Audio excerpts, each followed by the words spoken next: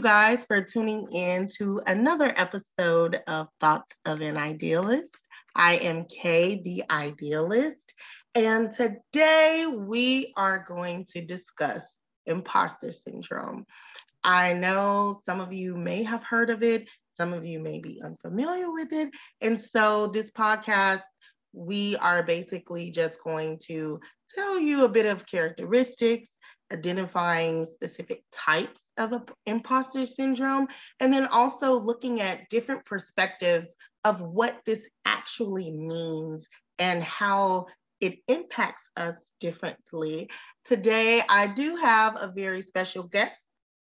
Some of you may know her if you listen to other podcasts, but I do have mental health professional, BSN, RN, Ashanti Files with us, and also Poet Laureate. I'm sorry, I forgot that title.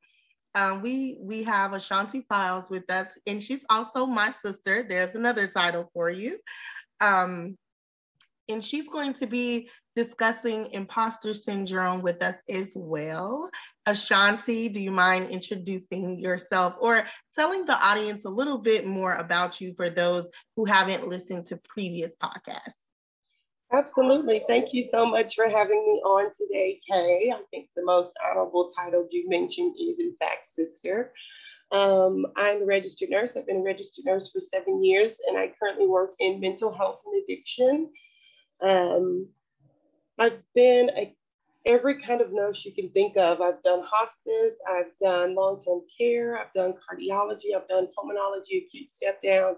And the common thread is that no matter what type of nurse you are, you will deal with mental health components. Whenever you're dealing with the human being or the individual, you're going to deal with mental health.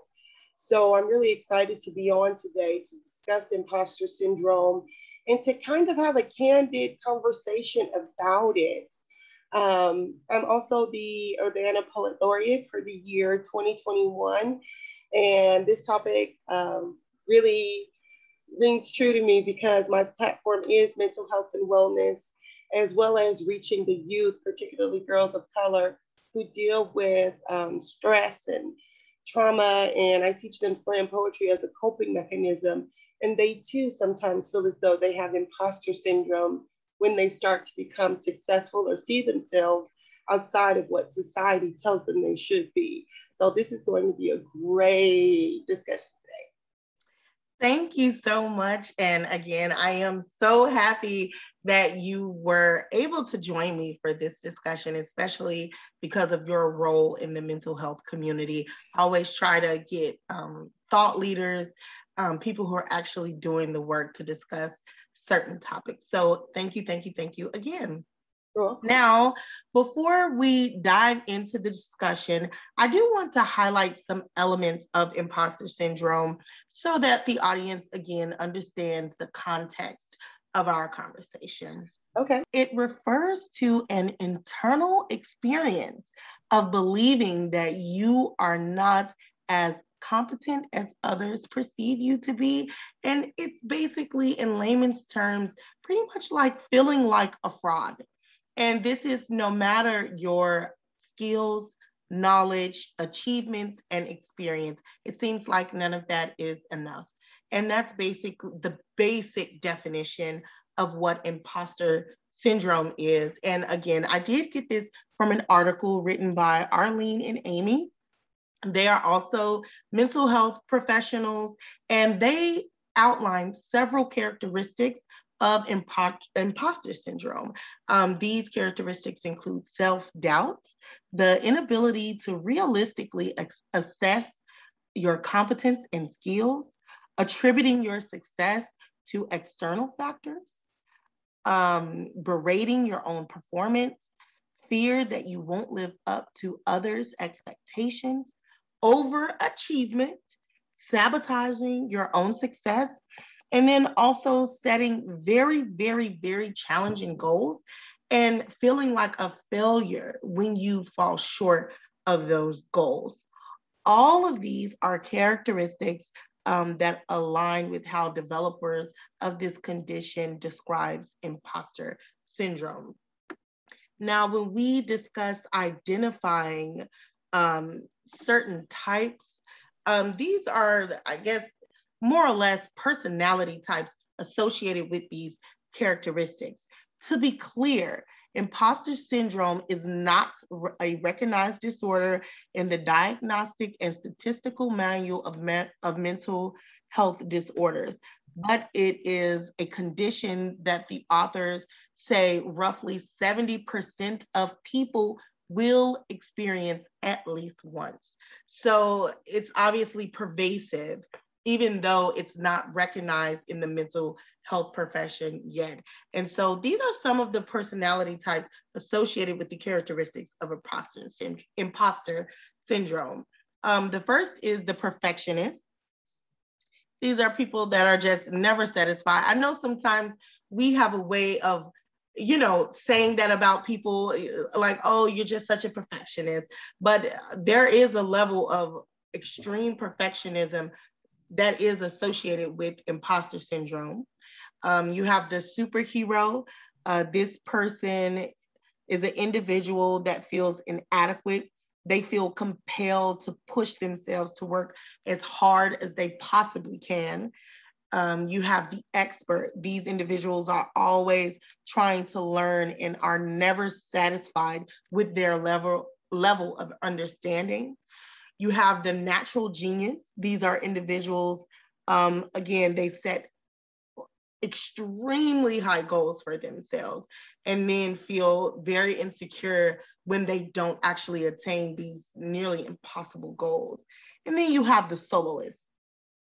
These people, they tend to be very, very individualistic, and they prefer pretty much to work alone. These are just some of the basic elements of imposter syndrome, its characteristics, identifying some of the personality types with this condition. Okay, and again, this information derived from one article. If you guys go to my website or my Instagram or Facebook page, again, that's K_the idealist. These links will be available along with the podcast. So I do hope you guys check it out so you can get in a more in-depth understanding. Now, again, when we look at the flip side of this, there's a little bit of pushback. Okay. Absolutely. Okay, go ahead, Ashanti. What do you think? It's difficult. As I was preparing for this interview, I read this article first and I was like, oh my gosh, I'm totally the expert. The nurse is trying to learn more. I'm the writer who's trying to be better. And I actually attended a writing conference and they did a whole 2-hour session on imposter syndrome and how as a writer, you have to kick the critic out of the room. And so I really related to it. And then I read the second article and started to do more research. And I was like, oh my goodness, like this was really just developed because of women. Exactly. And so we haven't got that far yet. So let me continue. But thank you for that feedback. Again, Ashanti mentioned the second article. And while exploring this concept of imposter syndrome, I found that even though the author's thoughts and points are valid, there is another side, another thought process to what this actually is. And so during my research, I came across another article written in the Harvard Business Review, and it was titled "Stop Telling Women They Have Imposter Syndrome." Mm-hmm. And it basically explores workplace dysfunction, and they go into a pretty detailed historical account about even the people who developed imposter syndrome and how it wasn't when this idea of imposter syndrome was created and worked out, they didn't even include basically others. They didn't include people of color. They didn't include, any type of minority population. That's including the LGBTQI plus community. none of those marginalized groups were included in the development of this imposter syndrome. And so the article from the Harvard Business Review, it was written by African American women, and they basically do an analysis of what imposter syndrome is and how it impacts individuals. And what they pretty much found is it really a mental health issue, or is it systematic bias, racism, sexism, homophobia? And we're just, basically, we're just turning it on the individual instead of looking at the dysfunctional workplace culture. Instead of looking at this issue systemically, which is what this article argues, we're turning it in on individuals and saying, hey, you may have imposter syndrome. Oh my God, it was mind blowing when I read that article, and I identified with it 110%. Learning about imposter syndrome was interesting because, number one, sometimes you do have an inner critic and you're like, oh, I don't know if I could do this. You have a little bit of self-doubt. But after reading the article from the Harvard Business Review, I'm sitting there like, this is how I feel. Yes, this is it.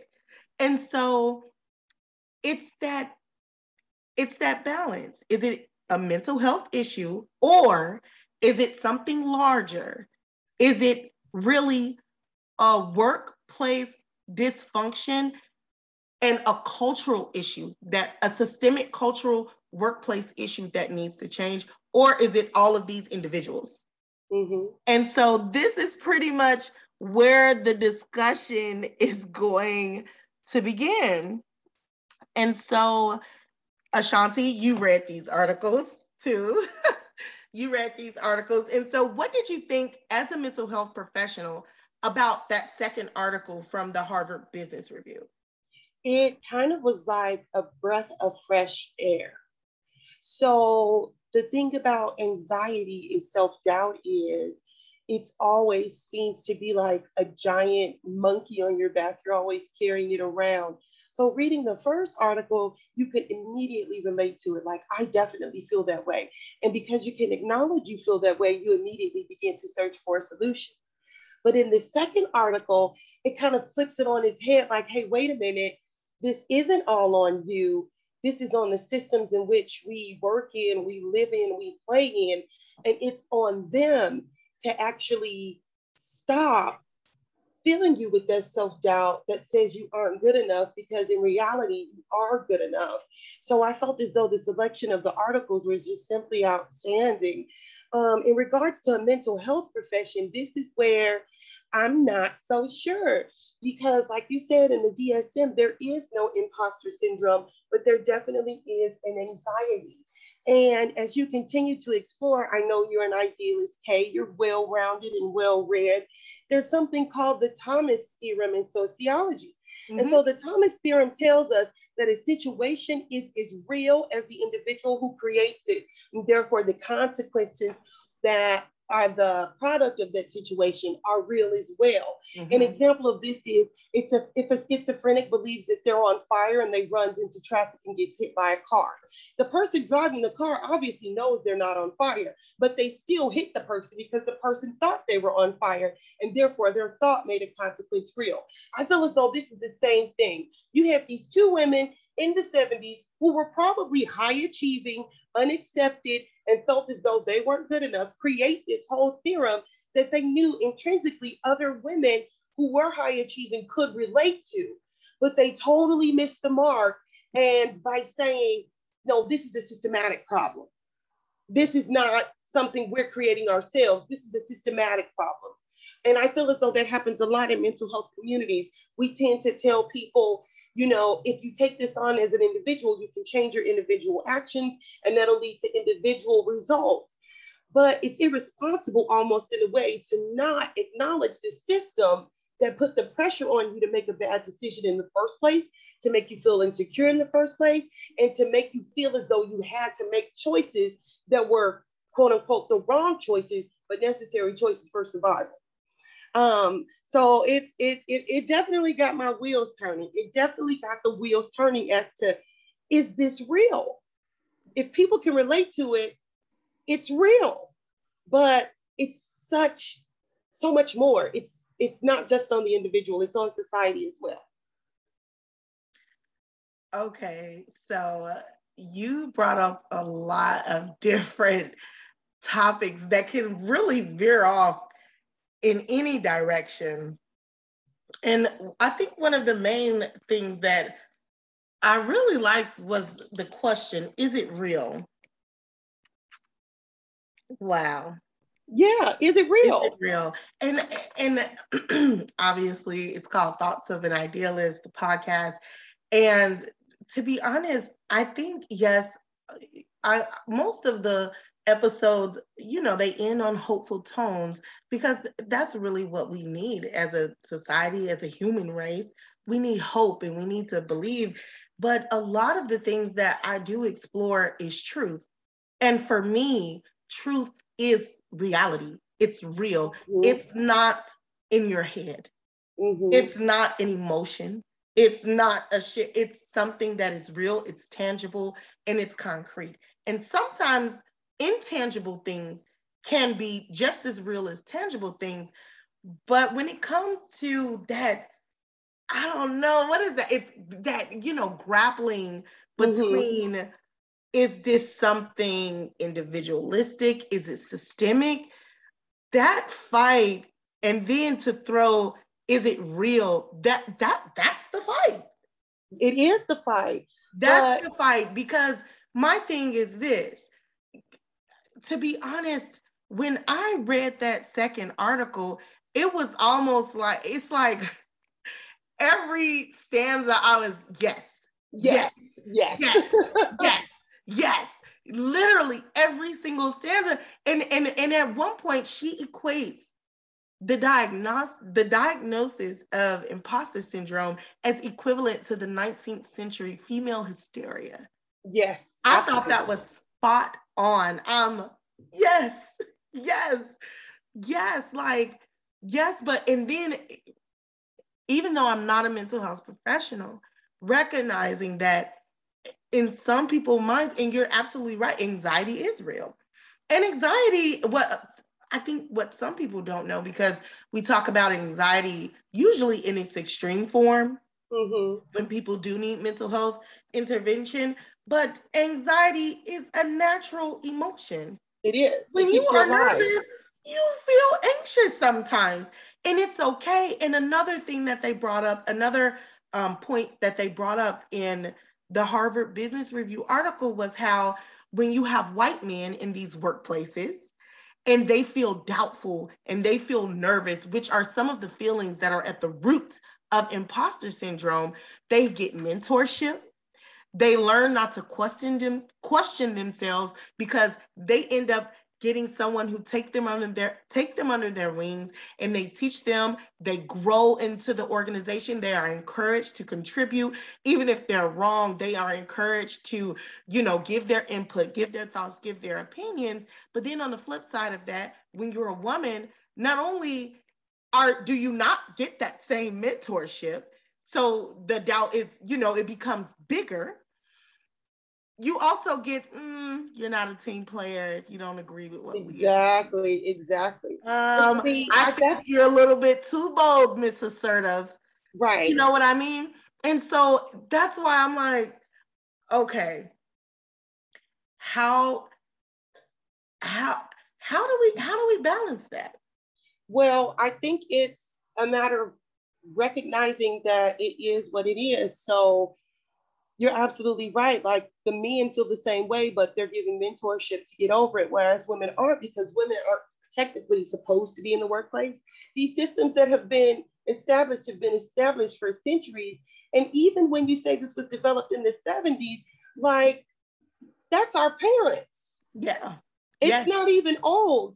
Mm-hmm. And yes, it ties in with the idea of female hysteria. You have these women who propose this theory grappling to identify something nameless, but experienced widespread and falling a little bit short, right?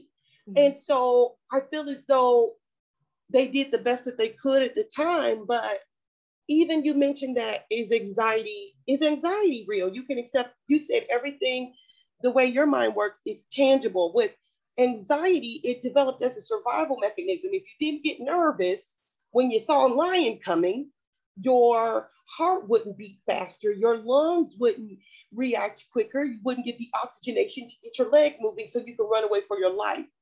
And it seems as though we're no longer running for our lives, but we still have these biological mechanisms in place, and they're being turned on in responses to these situations expressed in systems that are totally out of our control.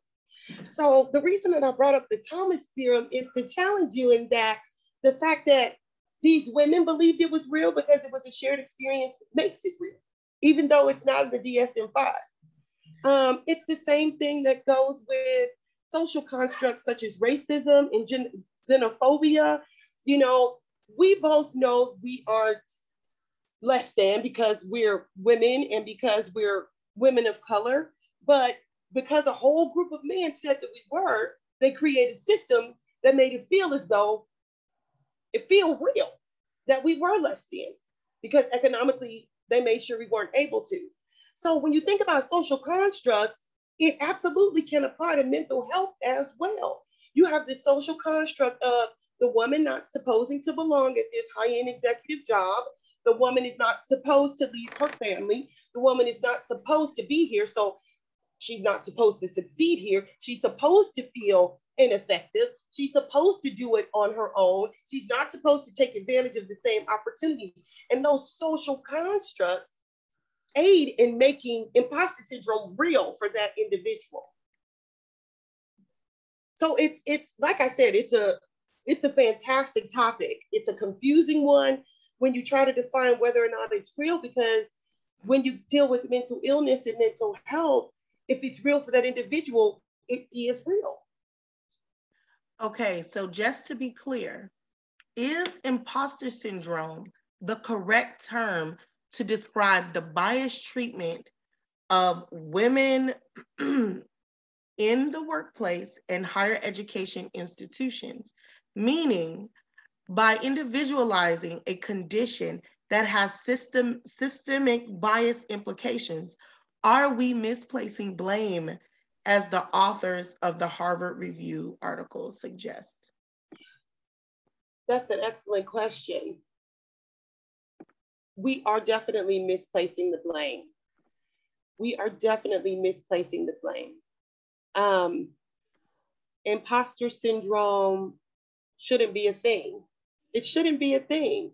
What should be a thing is, why was this invented to give women something to reach for, to say that they were afflicted by when they're confronted with not being able to achieve their success, when it really isn't their fault? It's the system's fault. Sometimes it feels like grappling a system and trying to break down a system seems too big and too hard.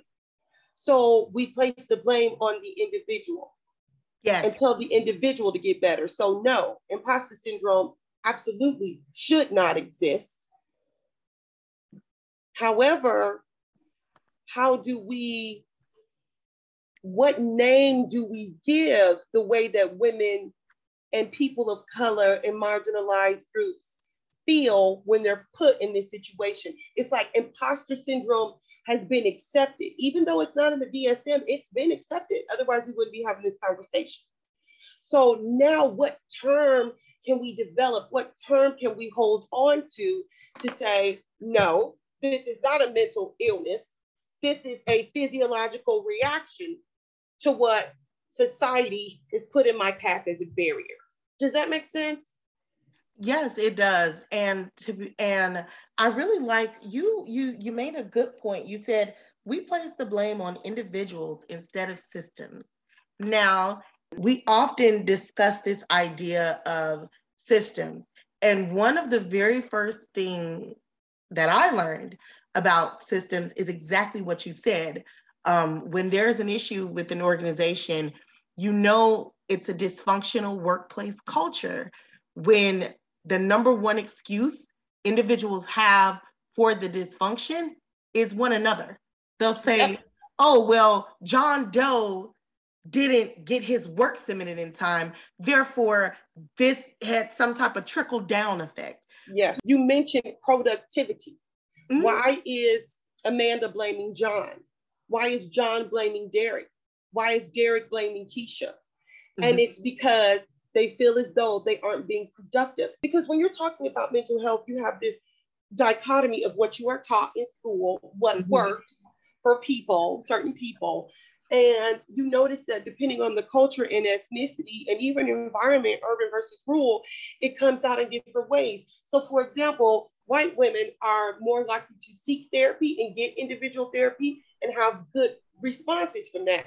Whereas women of color do much better in group therapies. Okay. Women of color do much better when they're surrounded and empowered by each other. Okay. So it's recognizing what works for you. It's recognizing that you need help when it's becoming a burden, when this anxiety is taking up most of your day, when you're losing time because you were worried about a problem, when you could have been doing something that you enjoy and that made you happy. Obviously, I'm a writer. I'm always encouraging other people to write. I encourage you to talk to professionals. I encourage you to pray. I encourage you to meditate. I encourage you to exercise. Whatever makes you smile, do that. We put too much onus on, oh no, you have to go to the doctor and get medicated and go to therapy every Tuesday and Thursday for the next 6 years of your life. Some individuals may need that. But like you mentioned at the beginning of this discussion, everybody experiences stress and everybody experiences anxiety. Absolutely. It is not always a clinical thing. You have to meet certain criteria for you to be clinically diagnosed with anxiety. Yes. That daily anxiety that you're experiencing, do something that brings you joy, that genuinely makes you smile, that makes you laugh from your belly, to get over it. Because when you don't address it in the moment, it compounds. And then that's when it becomes a clinical problem requiring individual therapy and medications. Wow. Wow. Now, it seems like something that's so simple, but it's truly powerful. It's interesting how, she's a tween. She's young. I don't want to say she's young. Certain things in her emotional responses. And I'm learning to talk to her like, hey, if you're feeling this, your emotions can trigger a physical response Absolutely. In your body. They are now having a large psychological impact. It is important. It is healthy to get your emotions out. Like, people think I'm crazy, but I scream. I will go in my car, turn on my radio, drive down the highway and scream. And screaming releases endorphins. Endorphins translate into pleasure and pain relief.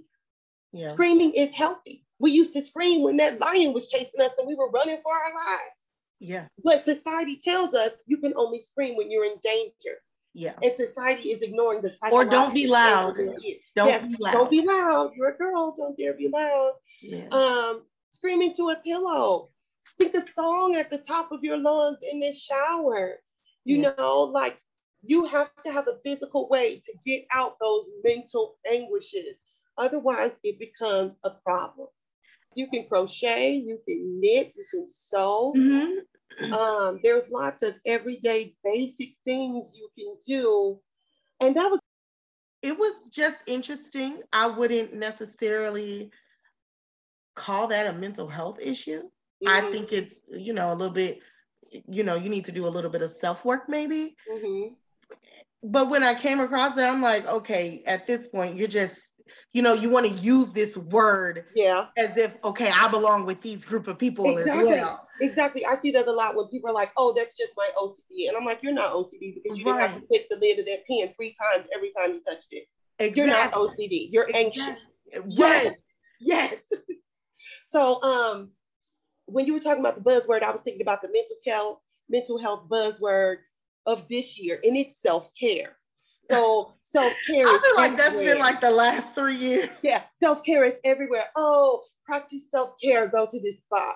Practice self-care, go buy this purse. Practice self-care, go get a mani-pedi. That's not self-care.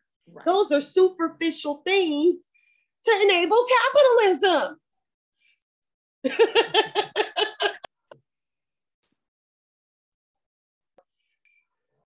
I can understand that.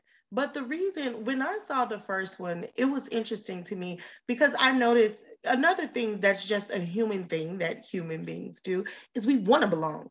We do. As much as we want to be seen as individuals, we want to belong. We want to be a part of a group. And so when you put it out there like, oh, you have the perfectionist, you have the superhero, you have the expert. It's these categories and group, and you want to say, oh, I belong to that one. I'm more like this, or I'm more like that. To be honest, and we had this, we had a conversation, a light conversation about imposter syndrome and what it entails. And I'm like, to be honest, I think I got the opposite of imposter syndrome.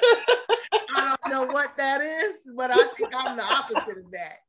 And I think that's why I identified with that other, with the article from the Harvard Business Review, because that's just how I perceive things. It's like, no, I know when something is wrong, and I do want to say I can be the first one to admit, like, okay, I'm tripping. Let me think about this for a little bit.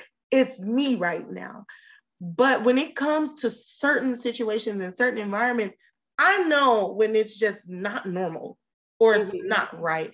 I think sometimes it's more difficult for people who are not as maybe assertive as I am, or as vocal about, I'm not doing this or I'm not doing that. And yes, I will be doing this and I will be doing that.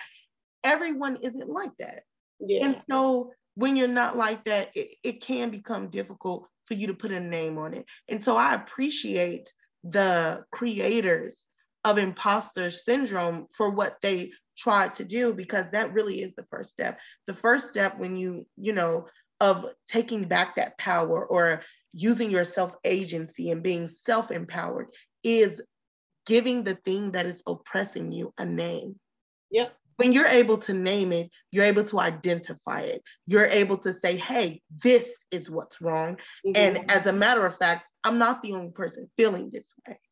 It's just in this particular case, there could be many different names to describe what these individuals are feeling. That is actually inclusive of not only white women, women of color, the members of the LGBTQI plus community, and any other groups that have been historically underrepresented and discriminated against. I love the fact that you mentioned the power in naming. It's actually one of the exercises I use in my Awaken journal that I published, and I walk the user through this exercise on naming stressors. And then I walk through an exercise of creating a war cry. And so the end goal is for them to do their war cry, which is a self-esteem boosting literal yell, and then looking at their stressors and doing their war cry again so that they don't feel defeated by it. So I love that. I absolutely believe in the power of naming. Absolutely. Okay, and that can be a coping mechanism as well. For those of you struggling with imposter syndrome, yes, name discrimination. It could be that. It could very well be that. And so thank you so much for coming on the podcast again. I appreciate you. Would you like to give the audience your social media for those of who want to hear more?